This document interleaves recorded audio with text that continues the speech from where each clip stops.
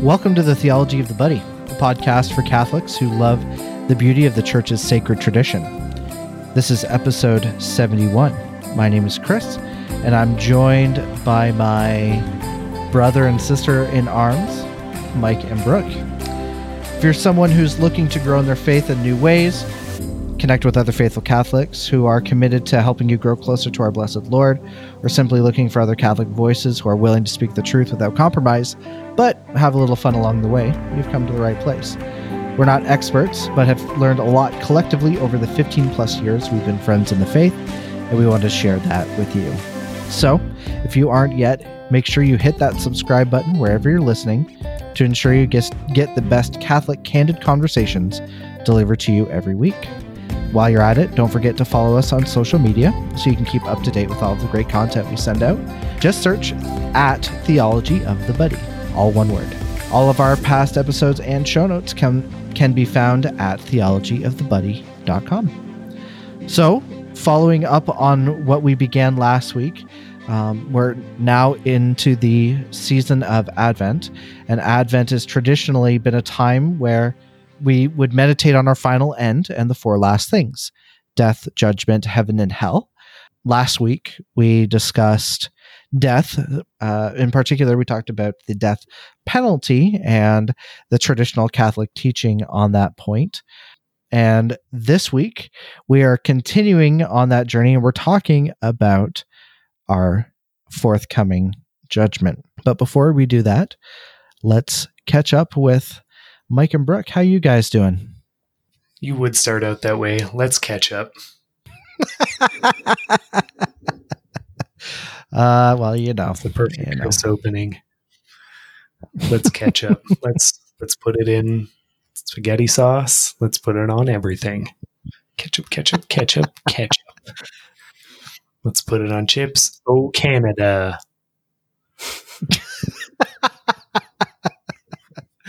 I love ketchup chips. Not like they're not my favorite, but they're pretty good. You would. What kind do you like? Salty and vinegar? I like most kinds. Yeah, but ketchup's near the bottom. It's just a weird chip flavor. I don't know. We need a Theology of the Buddy t-shirt that's like, a mock Heinz ketchup label or something, but it's Theology of the Buddy. Yeah. That could be great, right? We'll only make one of them and we'll just send it to Nicholas Job. He would love it. Okay, if I get a cricket, I'm gonna do it. Yeah. It's coming for you, Nick Job. Shout out to Our Lady's Armory. Hey, do you want to do the corrections for last week? Yeah. Let's do our. What are we calling this section of the podcast? I don't know. Oh, I got it. Yeah, go ahead. Apologetics, gents. Like gents for apologetics, where you apologize for stuff you said last time. Why not just apologetics? It's not catchy. Okay. Or maybe it's more like apologetics. Yep. There it is. Okay, so here's my apology. I didn't realize what year of the JP2 catechism I had. I thought I had the OG one, but it was actually the 1997 edit. So there you go. There's actually an even, like a more orthodox version than the one I had. Notably, in the original one, it explicitly says that the death penalty can be used based on the gravity of the crime. They had deleted that line in the 97 edit and then added the part about the state rarely, if ever, using it. Okay. So there you go. Yeah. If you've got the original 92 catechism, it's a lot more traditional on this topic. Yeah. Okay.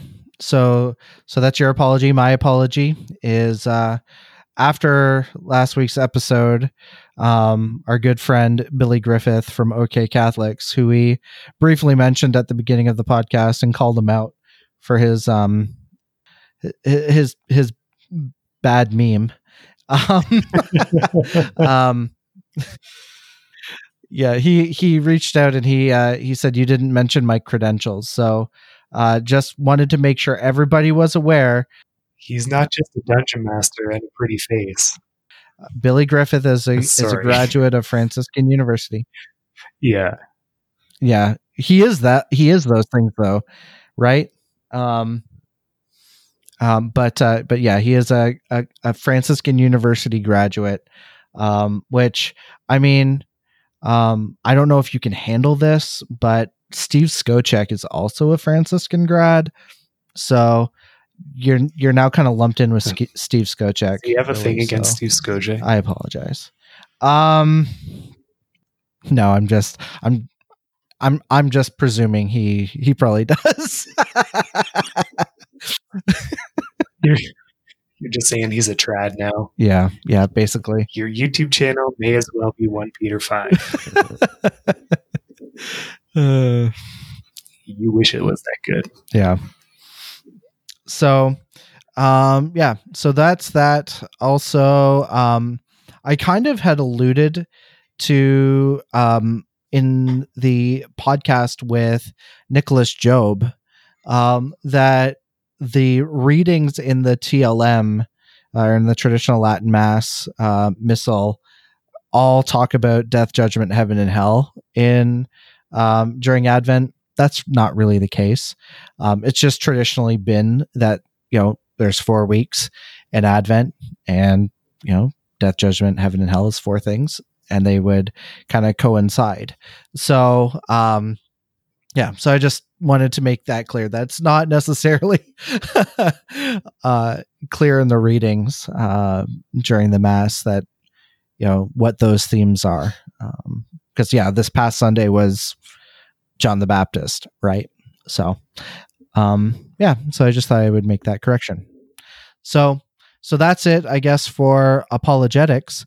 Why don't we turn it over to our good friend Brooke, who's going to tell us about judgment and how we can be even more trad and judge all of our neighbors who fail to be as trad as we are. Thanks, Chris. I'll be judging you very harshly, but I will be judging Mike even harsher. That's fair. So following up to what you guys had been discussing on the previous podcast, I have a feeling that most of us won't be encountering death on death row. That is, unless, we're put into camps because Catholicism is made illegal and, they start executing us. Or if, Doug Ford's coronavirus restrictions get just slightly harsher, it might be the death penalty if you invite too many people over. Yep. 10 people, you're okay, but 11, oof.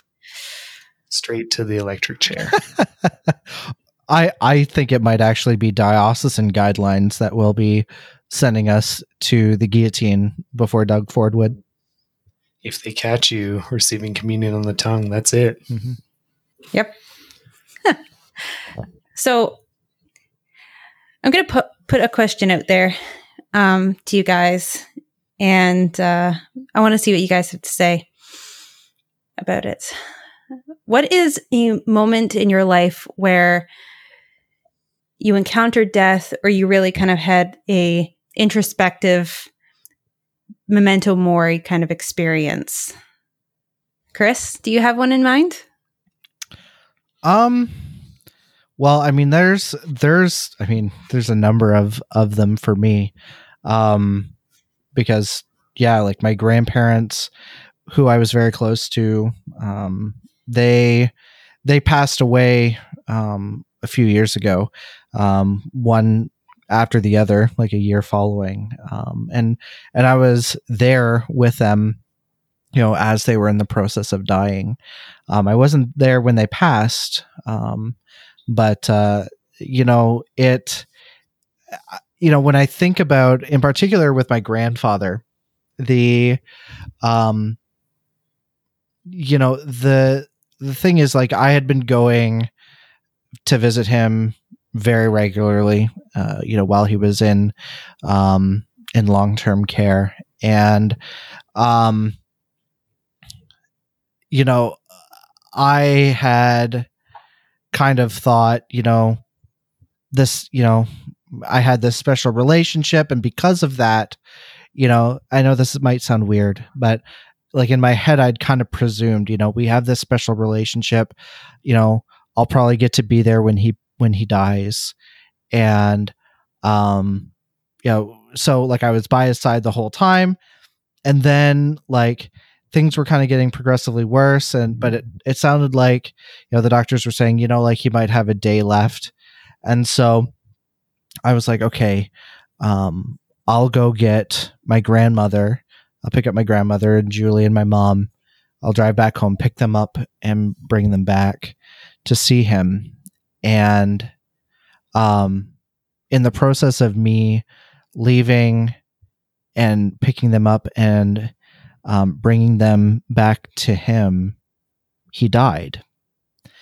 And it caused me to realize just how little control we have over these things. That, when the Lord says, in the scriptures, that he'll come like a thief in the night, it was kind of like that death comes when you least expect it, potentially. And, it's totally in the Lord's hands. It's not in any of our hands. We have no control over it.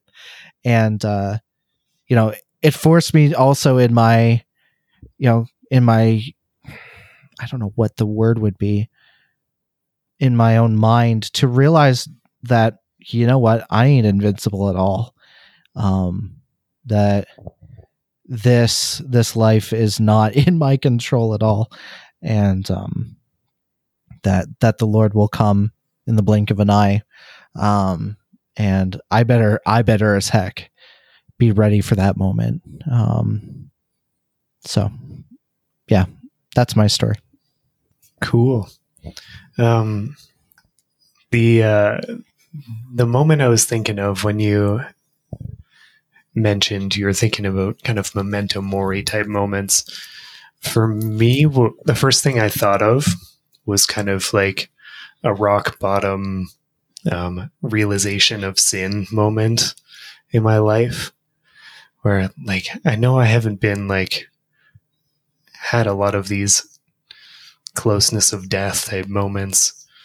For me, I think of a moment when I was in university and I was kind of like overwhelmed by exams and stuff like that. And it was kind of also a time of like laxness and like thinking about the faith and stuff like that. And there was an exam period where I forgot that it was Sunday for the entire day and didn't go to Mass.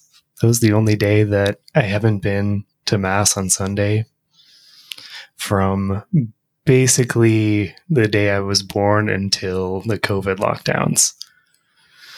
And it was like the moment of realization hit me like harder than anything. Like I basically ran out of my house and was like, it was kind of like a sad movie scene where I was like, running down the street in the rain to get to the church and just like, fall down outside of it because it was closed. It was like the middle of the night already because my like night and day were mixed up. I was just like in a basement apartment studying, and man, it was a terrible time. But yeah, there's definitely thoughts of like, this is how far I've drifted away from what I should be doing with my life, that I didn't even know that it was the Lord's Day. Yeah, that's that's it. Like sometimes a moment like that, you can, even though I wasn't dying, I had a sudden realization of the seriousness of sin and that I could die at any time, if that makes any sense. Yeah, like if you had been hit by a car on your way there or something, and you would have been like, Yeah.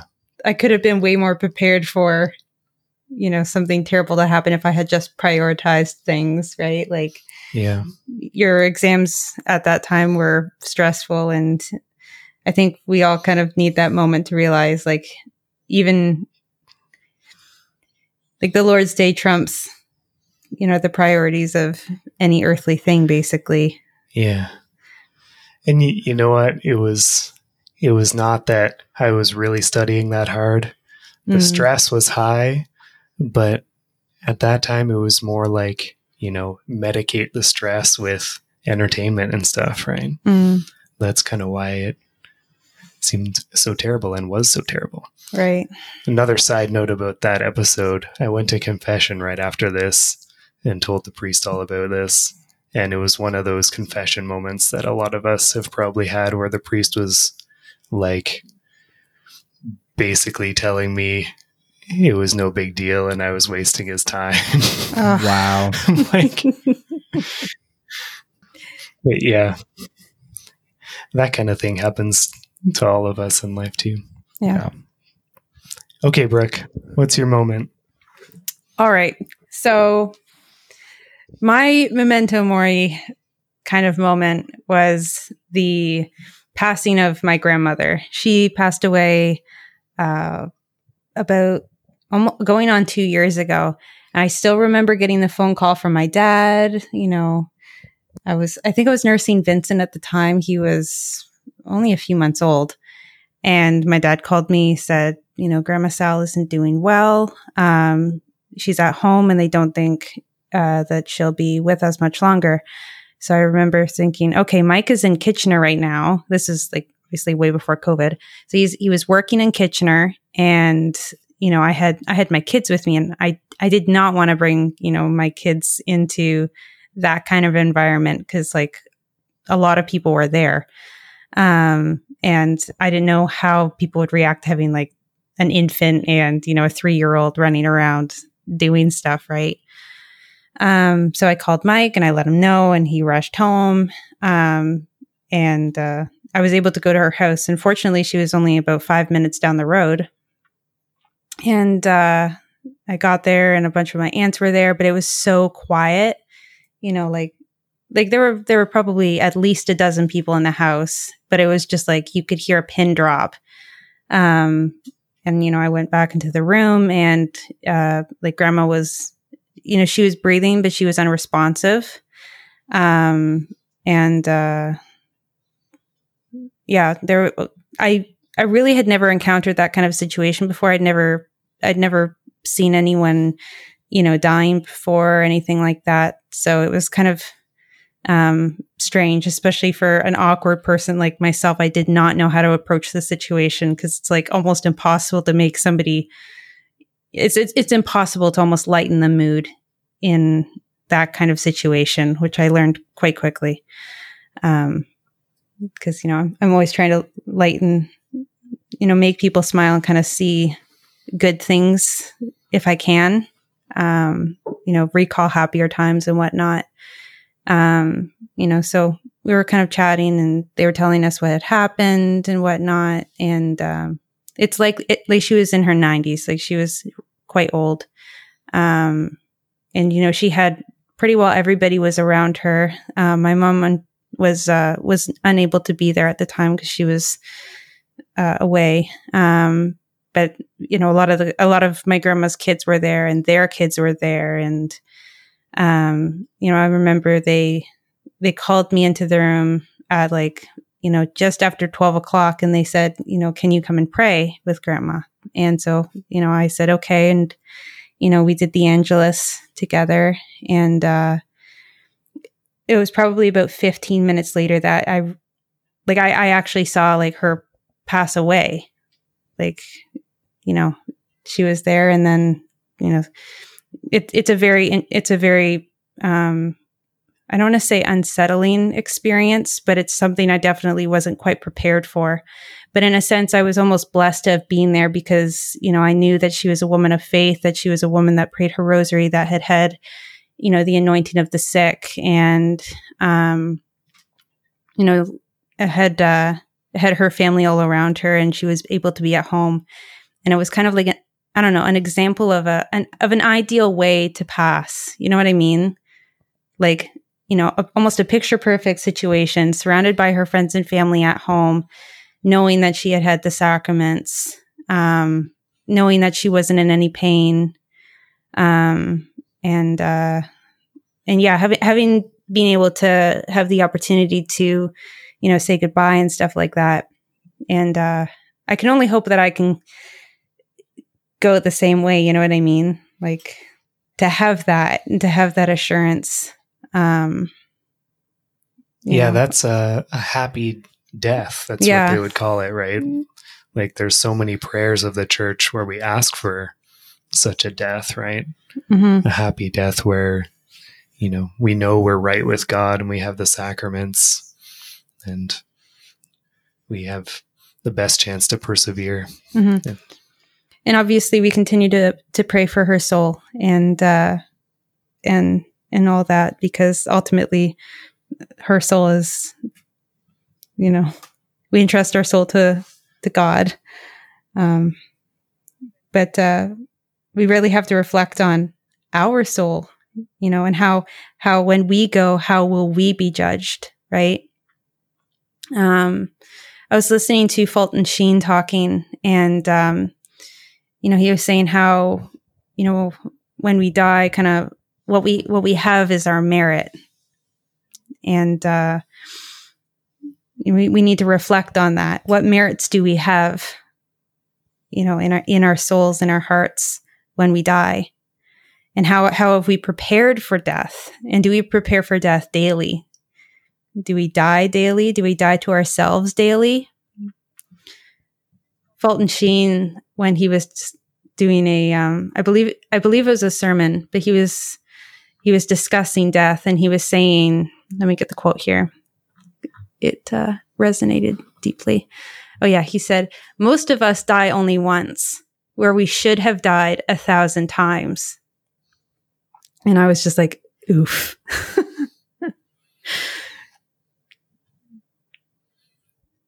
I'm waiting to see if Chris has anything to say, because it's been quiet for like ever. I'm just listening, and I like the thing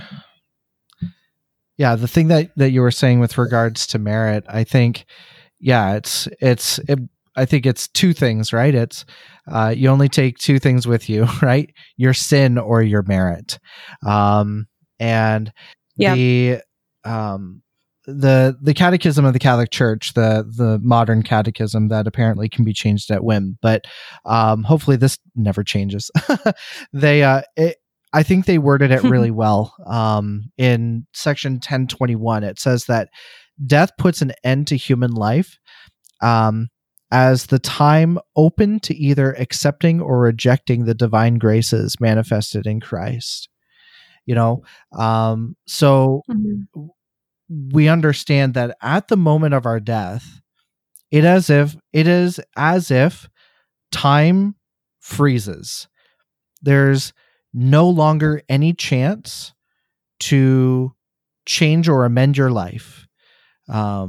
It's done. And how you have lived your life and the ways that you have directed your life, that's how you're going to be for the rest of eternity. So if you have lived your life focused on growing in virtue, focused on growing in your love for Christ, you're baptized and you're, living that sacramental life, and you're really pursuing a life of sanctity and holiness, that those are good and like hopeful things, but I think there is that inverse too, that if we are focused on just ourselves and our selfishness and not loving God or our neighbor, that's the state we're going to be stuck in for all eternity.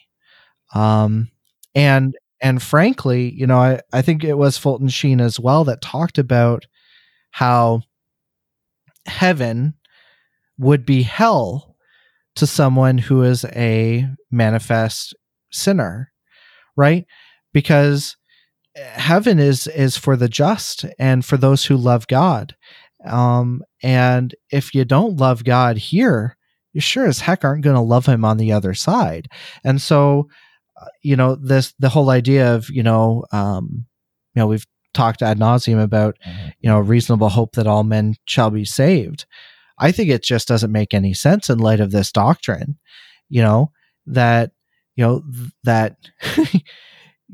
you can't suddenly change after death and suddenly want to be a Christian. It's just not going to happen. Yeah. I was going to tie that into, because I've got a quote from Father Lapide on the subject. I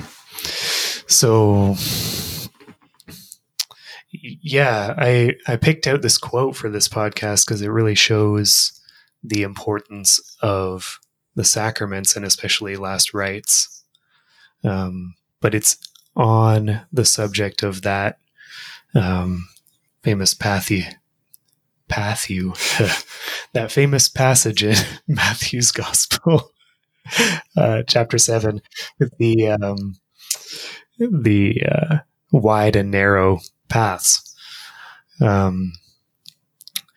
So for anyone who doesn't know, which includes past me from very recently, Father Lapide is a Jesuit father who wrote the Great Commentary and kind of pulled together commentaries from all the fathers. And his commentary basically goes line by line through the Gospels, providing the perspective of the fathers. And it's awesome. But yeah, first he talks about the straightness of the way and how that relates to the laws and teachings of Christ, and how the types in Scripture inform our understanding of how many will be saved, like the analogies of Sodom and Gomorrah, and of Noah and the flood, and of the Israelites in the Promised Land. But then he goes into considering the reality of our times. And I'm going to quote this part, talking about how few will be saved, because there's actually a hopeful part in here. So trads are not all doom and gloom, guys, but it's going to start off being all doom and gloom.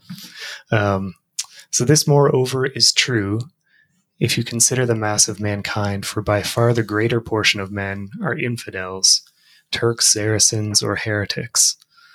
St. Augustine compares the church to a threshing floor in which there is far more chaff than grains of wheat, more bad than good, more who will be damned than will be saved.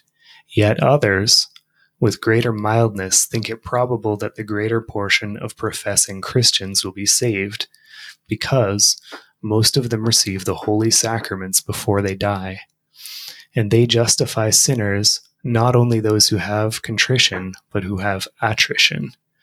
And that means, I think, just fear of punishment, right? Not true contrition. But it goes on. But this seems to be true of those who have not lived in constant and habitual sins, such as fornication, usury, or hatred. For such, when they are sick, conceive with difficulty any serious and efficacious purpose of amendment, or if they do conceive it, God, in just punishment of their past sins, suffers the demon of their bygone lusts to tempt them, and he furbishes and sharpens their memory, and so the sick man, in consequence of his habits, easily yields and consents in his heart to sin. Thus he falls and is damned. Of this there are many examples. So, kind of a balance of hope and warning there, right? Like, many of the fathers did think that the majority of Christians receiving the sacraments on their deathbed would be saved, which is actually more hopeful than the view of Augustine and Aquinas, who thought that most of even Christians would be damned. But the warning is, even receiving last rites is not a guarantee, especially if you live a life of habitual mortal sin, because the repenting of that is extremely difficult. And I think Father Nix talks about this, how if you've lived in a habit of grave sin, then,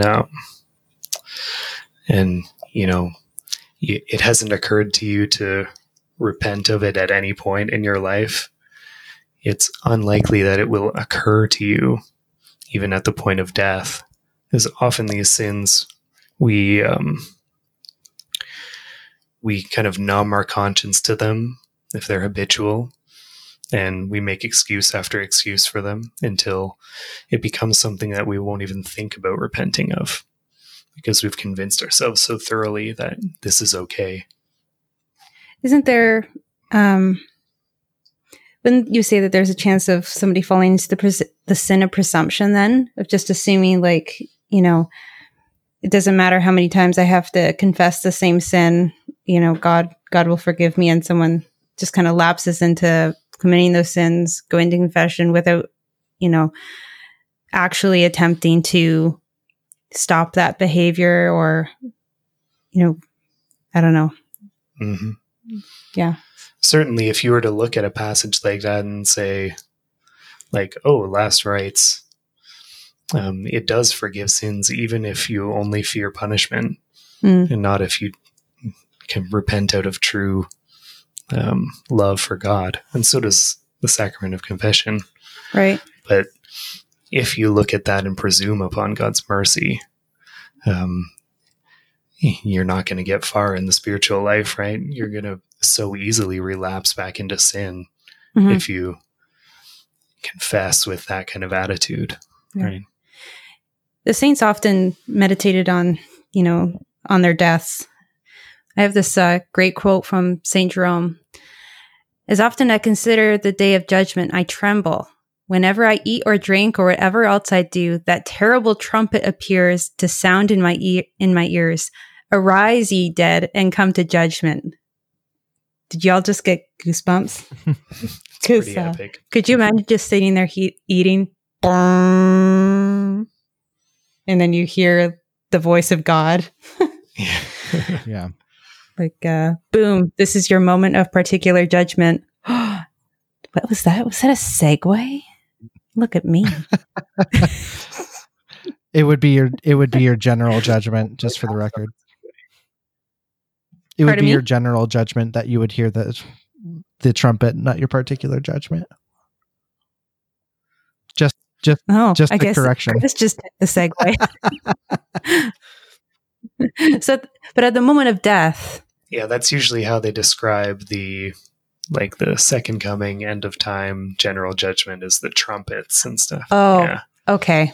Not just when you die. It'd just be like a little like air horn or something like that. I don't know, just like something a little less. Like a kazoo.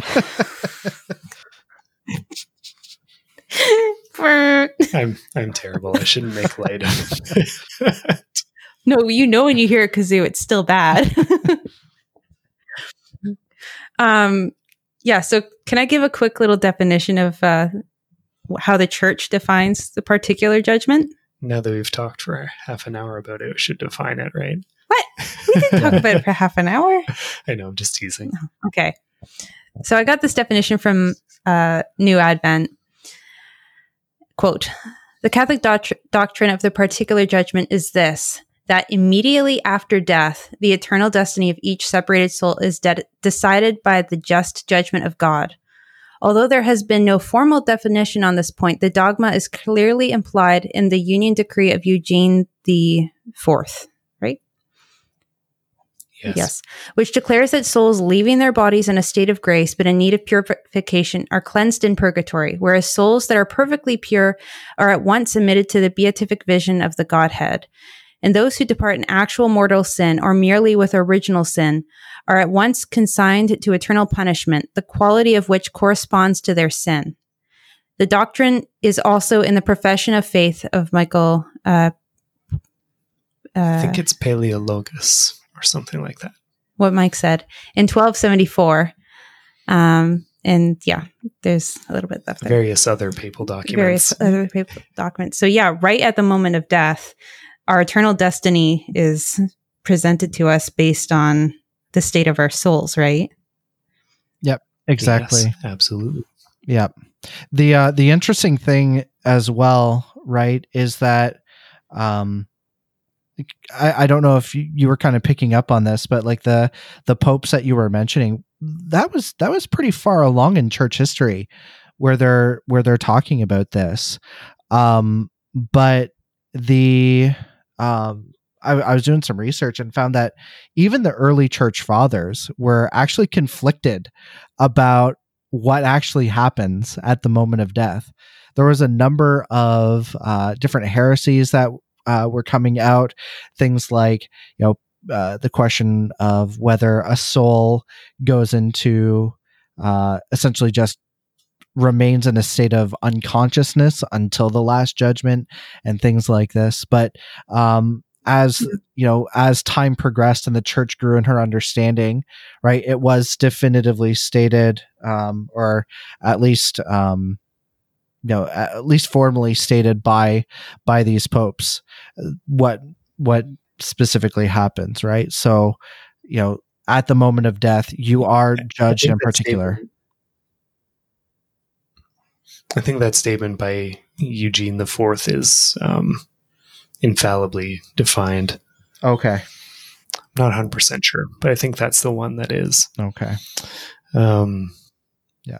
I kind of wish Julie was here to join us on this podcast, because while I was doing research for this particular episode, I kept bumping into St. Alphonsus Maria de Liguori, and that's a good name. You should use it for a middle name for a baby.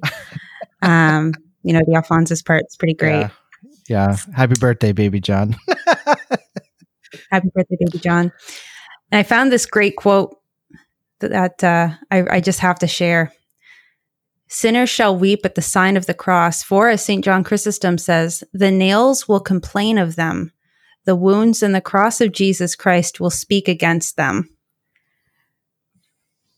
Are you threatening us? I am warning you. Yeah. And myself. Yeah. It's a good warning. Like the wounds of Christ will testify against, those that have done him wrong. And that's, I don't know. It's scary. It's scary. And I would not want to I wouldn't want to have to experience that.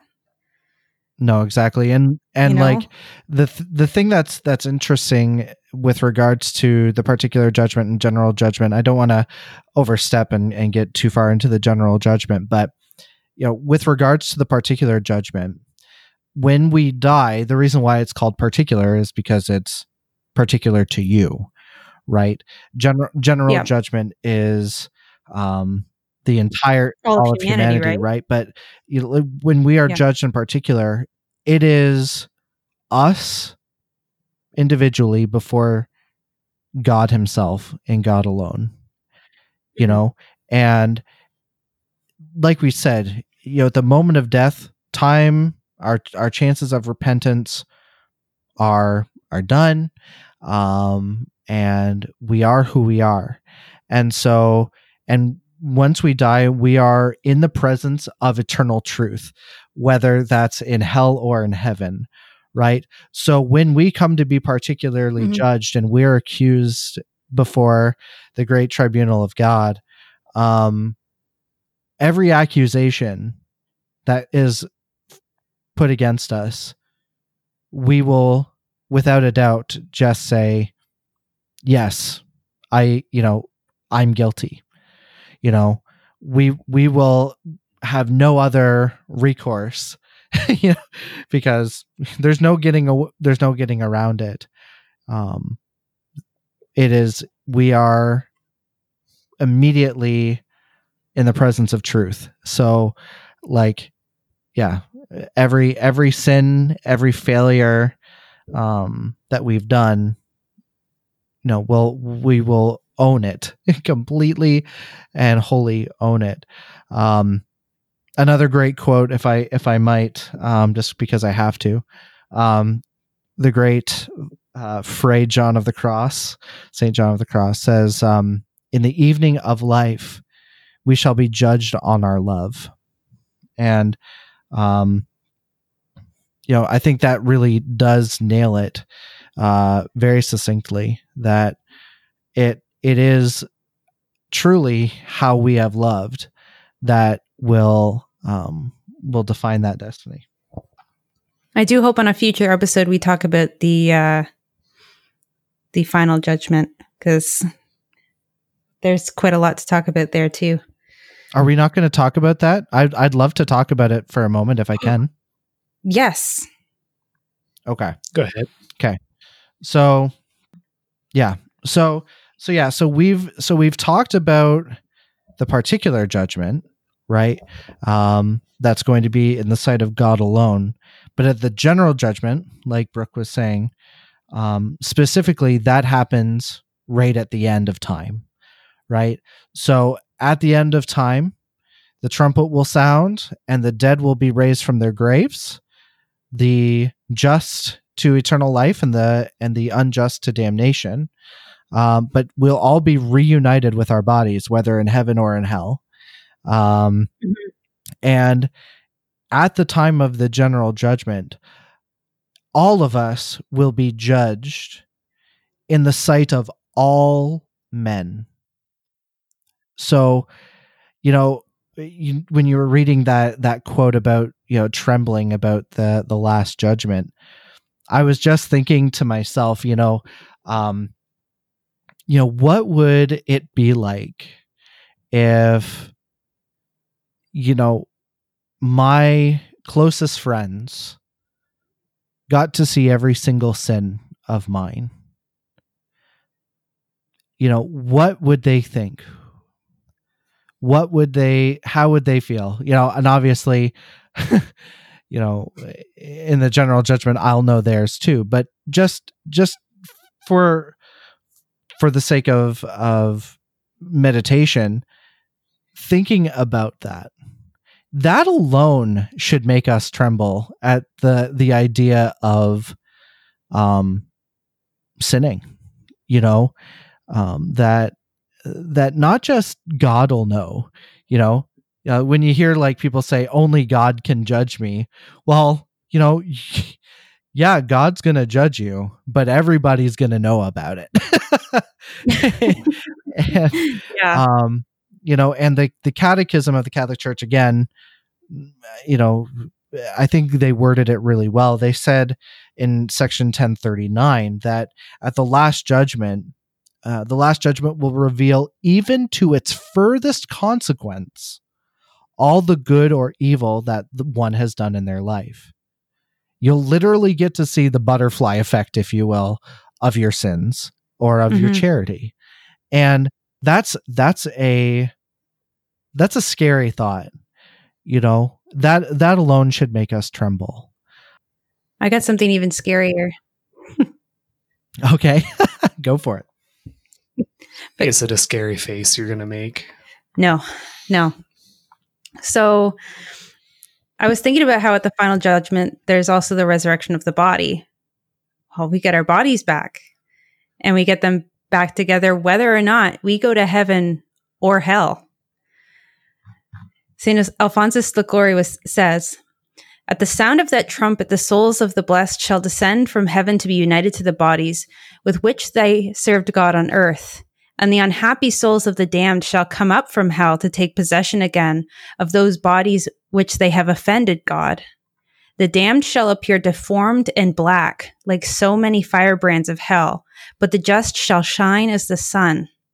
Oh, how great shall then be the happiness of those who have mortified their bodies by works of penance. We may estimate their felicity from the words addressed by St. Peter of Alcantara after death to St. Teresa, O happy penance, which merited for me such glory. After the resurrection, they shall be summoned by the angels to appear in the valley of Josaphat. I have to share that whole thing because it was something I hadn't really thought of, that, oh yeah, when we go to heaven, we get our bodies back and they're glorious and, perfect, right? Because I want to say because they weren't contaminated, they're no longer contaminated by sin. Like, we're able to be perfect as our Heavenly Father is perfect.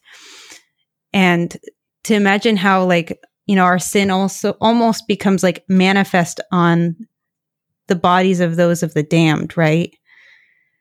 It kind of makes me think about how in, do you remember the Fantasia short Night at Bald Mountain? By any chance? No. Anybody? No? Well, there's a scene where like this giant demon is holding like these souls of these fiery dancing women. Like, they're all dancing exotically, and their bodies contort and twist and they become animals, like these grotesque animals, and it's just kind of like that sin manifest on the flesh.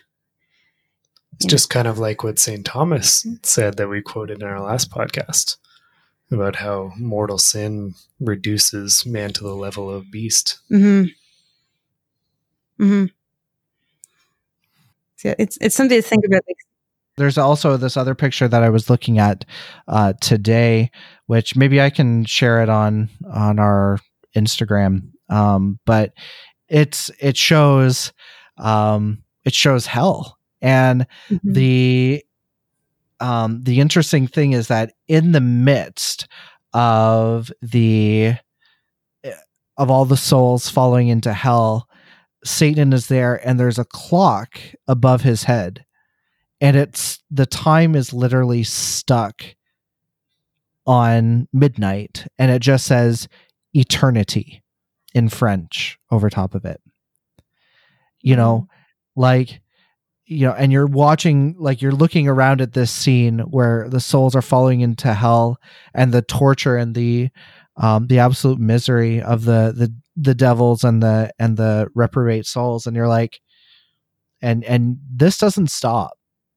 You don't get a reprieve, and I think in our modern lifestyle, we're all too familiar with trying to reduce the pain as much as we can. We numb it with whatever, whether it be, through medication or whatever, but even if it's a mild inconvenience, we don't want to go through with it. We complain and we moan, and we look for the fastest way to depart. Mm-hmm. But hell, there's no option out, I think it was Venerable Fulton Sheen, but I can't quite remember. But he was saying how, there are souls in hell that didn't think they would end up going there, because they thought there's no way God would punish me like that for whatever sin, be it they thought small. And that's something to consider too, is just like, and any sin is worth punishment, right? Like, I don't know, maybe I had no point to that. That's true though. Like every sin that we commit in this life crucifies the Lord of glory. Mm-hmm. It, whether it be a venial or a mortal sin, it still was the cause of our Lord's passion, death. But I thought it was very interesting. I was reading through the Baltimore Catechism today, the Baltimore Catechism 2, and it actually answers a very interesting question that I had kind of thought about, but I didn't really have an answer for. So it says here in number 416, it says, if everyone is judged immediately after death, what need is there of a general judgment? The answer is, there is a need of a general judgment, though everyone is judged immediately after death, that the providence of God, which on earth often permits the good to suffer and the wicked to prosper, may in the end appear just before all men. Mm. It's almost like our consolation to know that, for those that were virtuous could see, fruits of, be it their martyrdom or their sacrifice or their suffering, right? They kind of see how God's glory was brought about by those good works. And those that, did the opposite would also see, how their choices or their failures to be virtuous affected the world, and God was still triumphant over it. Exactly. Yeah. The concept or the doctrine of purgatory, right? I mean, we're kind of talking heaven and hell, but we're kind of overlooking purgatory, right? That even in purgatory, there's that hope that, that you will be saved and that you will be brought into eternal life with the Lord. But as one of the priests I remember, I think from Franciscan University said, it's going to hurt like hell. And, and he meant that literally, that, if you look at the, writings of different, saints and whatnot, they talk about the fact that that purgatory, the cleansing or the purgation that happens there is done by fire.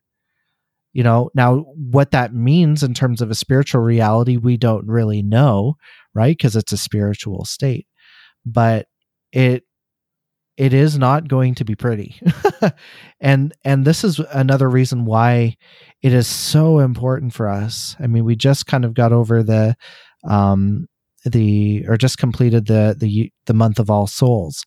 But we should always persist in praying for those who have died, because those merits of our prayers can be applied to them, and to those suffering souls in purgatory, and help them and give them essentially a boost to help them in their time there. So I remember back at the beginning of the month, walking through the graveyard in St. Thomas here, the Catholic graveyard. And I think it was here, that there's a tombstone that the person had it written on their tombstone, "Please pray for me."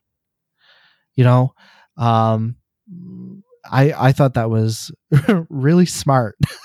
Yeah. to have that done, because, more than anything, you don't want to simply be remembered. You want to be prayed for after death. Yeah. So, anyway, I want to take a step back to what you had mentioned before about, purgatory hurting like hell. Venerable Fulton Sheen was saying that hell is pain without love. Purgatory is love with pain. But in heaven, it is only love with no pain. And I thought that was a beautiful way to communicate those, those ways of experience, or, yeah. Mike's looking at me. Yes. Yeah. Yes. That is true. Yeah. So obviously, like you were saying, right, it's so important for us to meditate, especially during this time of Advent, as we're preparing for the coming of the Lord at Christmas, to also prepare for that second coming, when the trumpet will sound and the dead will rise from their graves and be brought before God in the final judgment. And how important it is for us to prepare for that moment now, not down the road, not, when I'm done having my fun, but be ready for it now, because we don't know when that time's going to come. for us when we're going to be called from this life and brought before the Lord in our particular judgment. Yeah. Speaking of which, make sure you do your daily examen, Chris. That will help you prepare. Thank you, Brooke. You're welcome. And doing your daily mental prayer helps in that process, right? Of getting to know and that grow in that self-knowledge, so that so that you can better do an examen at the end of your day. I mean, if you're looking for a really good resource, there's lots out there. But I know coming across for us, the Preparation for Death by St. Alphonsus Liguori is a beautiful work that is really worth owning and having on your bookshelf. Do you have any other recommendations for resources for helping on meditating on death and judgment? Honestly, I want to read that St. Alphonsus Liguori book, but this is kind of a new topic that I would like to study more. So I don't really have any recommendations, but I'd love to hear some. If any listeners have any, please drop them in the comments wherever you're listening. Yeah, that'd be great. Yeah.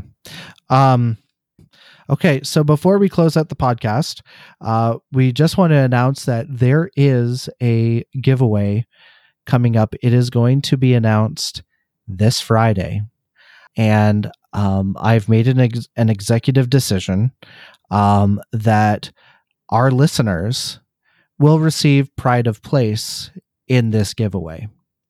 So, what does that mean?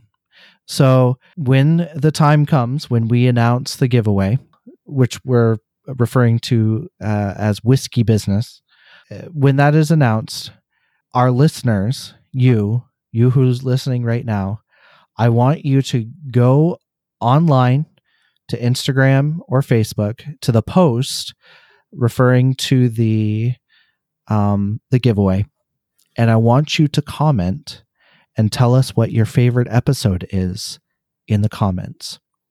If you do this, we will count it as 5 entries for the giveaway. It's 5 entries. So our podcast listeners, you get an edge on this. Make it happen. Again, Instagram, Facebook on Friday the 11th. You're going to go online. You're going to go online to Facebook and Instagram, and you're going to comment your favorite podcast episode from Theology of the Buddy, and we'll put you in the giveaway and consider it as 5 entries. So, so look forward to that. It's going to be a great giveaway. We partnered with Our Lady's Armory and Nicholas Job with this one, and we've got some really cool loot for you. So you're definitely going to want to check it out. And it's a true Christmas giveaway, being that you'll probably receive it in the greater Christmas season. you won't receive it for Christmas itself, but Christmas is not just December 25th. So anyways, yeah. So again, thanks everybody for listening today. Again, if you're not subscribed, get on it. Hit that subscribe button. Yes, you do it. And we would love to have you be part of this community. If you do want to reach out to us, you can always email us at theologyofthebuddy.com. If you're not a Instagram or Facebook user, by the way, you can definitely send me an email at that email address, theologyofthebuddy@gmail.com, and let me know your favorite podcast episode, and we'll put you in the giveaway for 5 entries. So make sure, if you're not subscribed to us online, if you don't follow us online, that you email us coming this Friday. So, so I think that's basically it. We're going to continue on this journey of Advent meditations with We're going to talk about heaven and hell in the next ones. So make sure you're subscribed so you can hear it when it comes out. Podcasts are released every Wednesday. So until then, stay chatty.